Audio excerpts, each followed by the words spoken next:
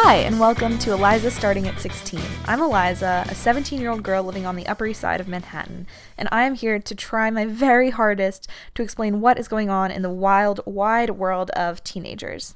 So this week, starting off, I will be discussing something that I am done with. What I am done with this week is the new Instagram update, because I just found out about it like a few hours ago, and I am frustrated. For those of you who don't know, Instagram used to show you posts by chronological order. So the newest one was what showed up on your feed first, and the oldest one was what showed up last. But now they've changed it, so the ones they think you'll like most show up first. And in order to actually see someone's posts and know that they've posted something, you have to ask for notifications every time they post something. I am frustrated by this. I solely work off of my Finsta, and for those of you who don't know what a Finsta is, I explained in another episode, it is an Instagram account that you have that's private, and you post maybe funny pictures, maybe ugly pictures, maybe personal stories, and only your closest friends are allowed to see what's on it. So it's very private and has a pretty low number of followers. So I basically only use my Finsta, and I only follow things where I really want to see what they've posted. I don't follow anything only because I know they'll follow me back. And to delve a little bit deeper into what I mean, we'll take a little detour from the update and discuss Instagram politics. Apparently, because I only use a Finsta, not a regular Instagram, people follow other people on Instagram in order for them to follow back. So maybe I would follow my friend and my friend would follow me back because we both want to get a higher follower count. In addition, there's a ratio, the ratio of how many people do you follow versus how many people follow you. And if you follow more people than follow you, that, I guess, looks embarrassing, apparently, because it looks like they're only following you because you follow them, not because they want to follow you. I don't personally care about any of it. Maybe I would if I had an actual Instagram where I really cared what I posted. But because I only have a Finsta, I'll follow whatever I want, and I don't care, because everyone knows that only my closest friends get to follow the Finsta. So I was talking to my boyfriend. I realized I never mentioned that I got a new boyfriend, which I did 2 months ago, actually. Those of you who have listened from the beginning will know that I used to go out with somebody else for a year and a half, and then a few months ago, I think back in November or December, we broke up. I had a little time. And 2 months ago, I got a new boyfriend. So there we go. His name is Nick. I was talking to him, and he's a total dork about the whole Instagram thing. I was like, why on earth are you following these random people that you don't know? And he said, because they'll follow me back. And I guess that's how everyone thinks about it. So, all right. It turns out lots of people are following people whose photos they don't even really like seeing. They don't know the person, but it's just because they know that they'll gain a follower if they follow this person. It honestly all sounds ridiculous to me. I told one of my friends to follow an account that I thought was funny, and they said no because it'll change my ratio of followers to following, and it'll be embarrassing. And I was like, by one following, that will change your whole social appearance and everything, but who knows? I guess it's important. So those are the Instagram politics. And so I suppose if you go by those and you care about numbers and you don't really care whose stuff you see and you don't actually know all of the people that you're following, someone said they didn't know like 90% of the people that they follow, then I suppose the Instagram update doesn't really bother you because it means you can turn on notifications so that you only see the posts of the people you really care about seeing, and all the people who you only follow because they'll follow you go away. But for me, someone with a Finsta, where I only follow people whose pictures I really want to see, that includes dog pictures or funny accounts with memes on them, Finstas. Anything I want, I follow, so I would follow hundreds of accounts, and it doesn't matter to me because I don't care about my ratio. I'm frustrated because I'm like, well, I want to see all of the posts. I believe the way Instagram's doing it is that if there's an account where you like almost all of their photos and you comment a lot or you tag them a lot, then they'll put that first because they assume you have a good relationship with that account or you like it a lot, so they assume you want to see more of it. But for me, because I like all the accounts I follow, I'm like, well, I want to see them all, so I don't really know how to deal with that. Do I use notifications or what? But there you have it. Those are two things within the Instagram world that I find kind of confusing and frustrating, but I suppose if I had a real Instagram and not just a Finsta, I would understand. So instead of something that stresses me out this week, I will be talking about something I'm done with. So a double done with, and I guess the done with it would be stressful if I didn't have a boyfriend. So what I am over is high expectations for parties. Several things can come out of parties when you're in high school, whether you're a freshman, whether you're a senior, whatever. People expect to hook up with someone And I know that means different things for different people. My parents always ask me what it means, and it can mean anything. It could mean making out with someone, or it could mean anything more than that. But whatever it is, it happens at parties inevitably. And another thing is not being sober. Whether it's like smoking weed or drinking, people usually expect not to be sober. And I've found that people don't feel like their party was worth their time if one of those things doesn't happen to them. If they go to a party expecting to hook up with someone, whether it's someone they know or a stranger, they'll think of it as a waste of time if they didn't get anything like that out of the party. Or if they go and they stay sober the whole time, then it's a waste. And I guess because I have a boyfriend, first I had a boyfriend for 1.5 years, and now I've had a boyfriend for 2 months, most of my high school experience has been not going to a party wondering, oh, am I going to get with someone? But then again, I did have a few months in between where I understood and I was more in the loop with that. And it can be really hurtful to people who maybe they've had a crush on someone and they find out that that person hooked up with someone or hooked up with one of their friends, or maybe they thought that they were exclusively hooking up with someone and it turns out that that person wasn't on the same page with them about it. So really, these things can be stressful. And when you add the layer of lack of sobriety, maybe the person totally forgot that they did anything with you and they were drunk, so they hooked up with this other person. Or maybe you said something you didn't mean, or maybe you were a little too honest. It can really mess things up. While in high school, even before high school, maybe 8th grade or 7th grade, we had health class where they talked to us about peer pressure. You learn a lot about peer pressure, at least in my school, and they warn us that when we go to parties, there are certain things that people might ask us to do that we don't need to do, such as drinking or smoking weed. Those were the primary examples. And in my time, I've never really actually noticed anyone doing the whole, hey kid, you better to do a shot or you're not cool. No one really does that. In my experience, if you want to be sober, then you can be sober, and if you don't want to, then you don't have to. If someone asks you if you're drunk, and they're sober, then clearly they're not going to have an issue with your sobriety. And if they're drunk, then they're probably not going to remember anyway, and they definitely won't care. In my experience, usually the stress and pressure come from within. In addition, Snapchat tends to be really conducive to stress and FOMO, or fear of missing out, in the way that if you see people dancing and partying and a lot of them are clearly not sober, maybe you're going to feel like you didn't do enough with your night, even if you were there and you were sober. Maybe you're going to feel like maybe you just missed out on a ton if you weren't there. And I think that a lot of things that appear to be fun aren't actually as fun if you're there in person, but just knowing that you were in a place and you witnessed everything, and maybe you're in someone's Snapchat story, which is a thing if you don't know. Snapchat stories are where you can post a picture and all of the people you're friends with on Snapchat will automatically see it. So a lot of the time, if you're at a party, people will post tons and tons of things on their story, if just to prove that they were at the party, so everyone knows that they have a social life. So I think a lot of the pressure comes from saying, okay, this Saturday I've got to do something with myself. And I think that can be really stressful, because theoretically the point of a party should be to just have fun and hang out with your friends and not care and relax because it's a Saturday night.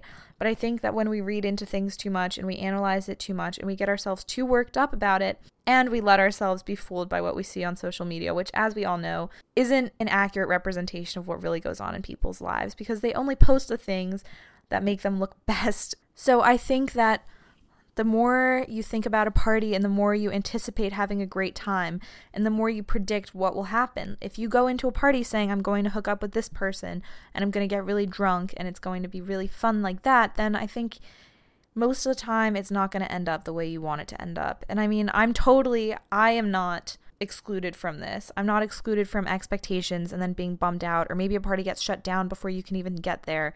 In addition, it's nice to just have been somewhere when things went down. It's nice to say, yeah, I saw that happen. I was in that room. I heard what they said. I can show you a list of things that went down last night if you're curious, because it's just nice to know that you were in the loop. And I think that's really kind of at the base of what we all expect, is just to say, yeah, I did something with myself. I think that part of what we all want is to be able to say that we had an adventure, and we would never say, oh, I'm so glad I was there, and I really would never want to be excluded, and I'm so glad that you invited me here. But people are very desperate to go places. People go to people's houses way out of their way just to have done something. We're all restless and bored and full of stress. to the point where we're willing to go to people's houses where we've never met them before. We don't know half the people there. People make deals and beg all the time just to get into a party. So there you have it. That is my opinion on parties, and I love them. I feel like I was really knocking parties, but I always have a blast. Actually, I don't always have a blast, but I'm still super excited every time I hear about one. And we all know it's always fun to get dressed up and go out and stay out late. So that's it. I had 2 done-withs. Sort of both are stressful, so you can consider it a mash between stressed about and done with. So next up, something I'm obsessed with, which helps me during the week when I don't have a party to go to because I have the joy that is school. So I love listening to podcasts. I'm sure I've talked about this before because I love podcasts so much and I talk about it all the time, which is why this is a good medium for me.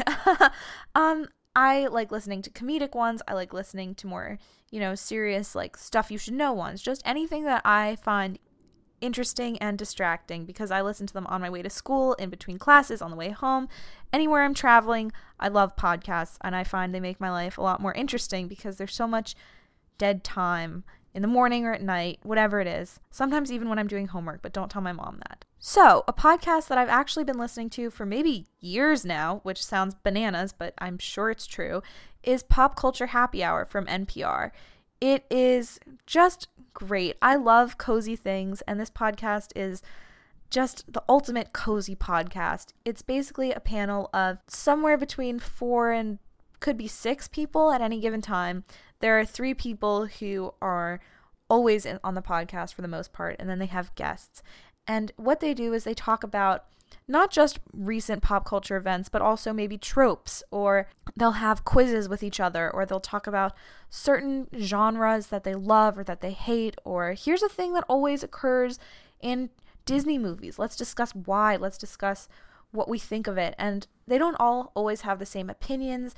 They don't always like the same movies, and they all are experts in different fields. So I love this podcast. I honestly adore it. The people who are on it all seem like they're just the best of friends, love their own things. Some of them are heavily into music or comic books or movies and books. They all just want to share what they love. And I think that's the best thing, is when just excited people are excited about things that they love and want to get you to love it too, or want to go really in depth about why does this happen in every single movie of this kind, or why is this character so common, or why do people enjoy watching bad movies so much? What did we think of the recent Grammys? What did we think of this recent... Sometimes they'll talk about big events that happen, like they'll have a mini episode about David Bowie when David Bowie died, for example, and discussing, his legacy and his effect on them. And I think it's also great because they really are interested in social issues too, not in a way where they necessarily have whole episodes dedicated to just discourse, but in a way where, for example, with the Oscars, they'll discuss why it's a problem that the Oscars just were so white this year, or they'll discuss characters of color in, Star Wars movies maybe. And I just think it's really great to have such a wholesome podcast that's always there, not too serious so that you feel like it's a weight to listen to it, but just serious enough that it's so interesting and lovely and kind. And I love it. I love the energy that comes from it. And in addition, it really helps me discover great things. Every week they finish their podcast by saying something that's making them happy that week. And often it'll be books or music or movies or TV shows that I would never have thought to watch or read or listen to that I end up loving. A lot of the music that I love comes from one of their contributors, Stephen Thompson, who works for music for NPR. And he often shows just the most beautiful music that really adds to my life. So I'm eternally grateful to that podcast. Sometimes when I don't really feel like listening to anything, I always know that I can listen to that because it's just the right amount of funny and interesting. And I can scroll back for years ago to listen to their old episodes, and it's equally wonderful as they were at the time and always relevant. So that's a huge, huge shout out to Pop Culture Happy Hour. And I know it's interesting because they're adults and I am a child.